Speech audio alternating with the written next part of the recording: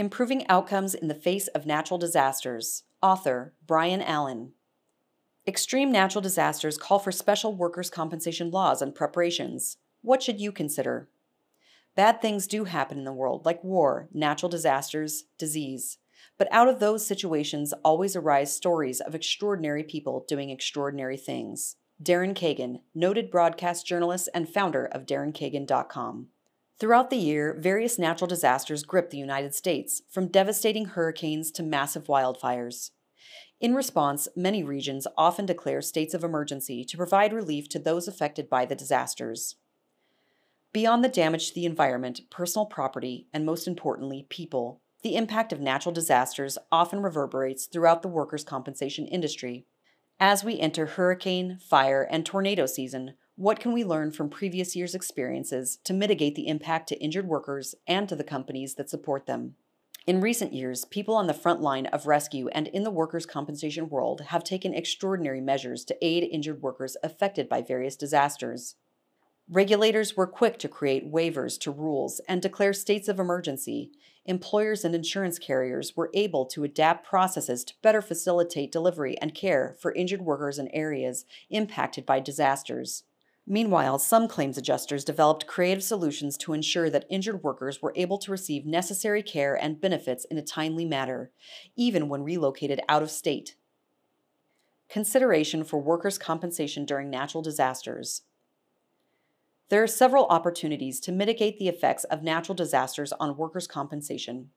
As we addressed in past years, both people in the industry and those developing regulations to respond to the repercussions of natural disasters should keep in mind several types of injured workers: those with injuries sustained prior to a disaster, those who sustained injuries during rescue operations, and those who face workplace hazards even after a disaster ends. Challenges to consider in planning. It may be difficult to locate displaced claimants. Technology tools that are standard in normal circumstances may not be deliverable in disaster areas. For instance, injured workers who rely on public transportation may find it difficult to get to appointments or access necessary services. Job retraining. Rehabilitation or other non-emergency services may be delayed as resources are diverted to deal with the restoration of essential services. Records may be lost and will need to be recreated. That process may take time and could create non-compliant situations based on state-imposed rules.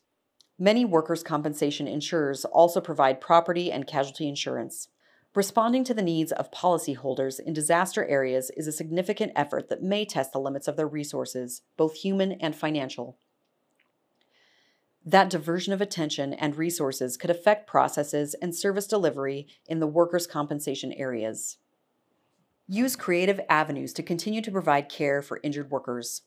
During recent natural disasters, the workers' compensation industry was able to continue to provide care to injured workers by implementing creative tactics. When developing a natural disaster response program, consider including the following: going electronic. In some cases, carriers and employers needed to quickly establish electronic deposits for checks since local mailing addresses were inaccessible due to flooding or other effects of disasters. Immediate rule adjustment protocols. Have a plan in place for your PBM to quickly implement temporary formulary adjustments. For example, Texas implemented rule waivers to allow for up to 90-day fills of prescriptions to help ensure injured workers had access to necessary medications in the aftermath of Hurricane Harvey. Adjuster prior authorization protocols. In the case of an emergency, adjusters may have to make new prior authorization plans so care can continue without interruption.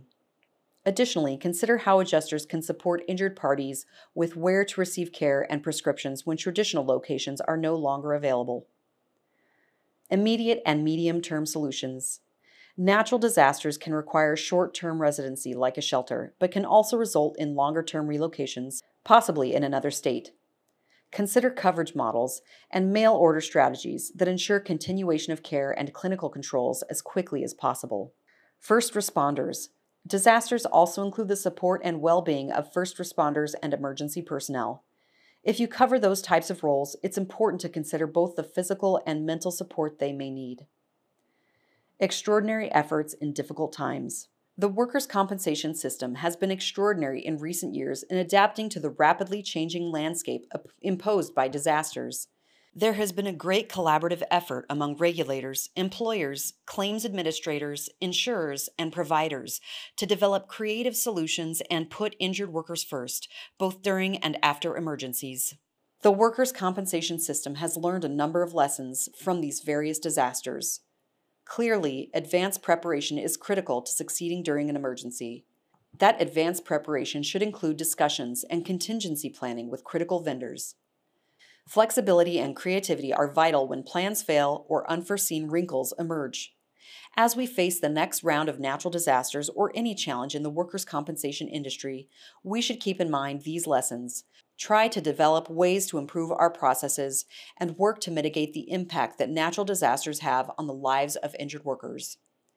Perhaps the greatest lesson learned from the past few years is that the world of workers' compensation is filled with ordinary people who daily do extraordinary things to help injured workers and their families deal with the devastating impact of a workplace injury.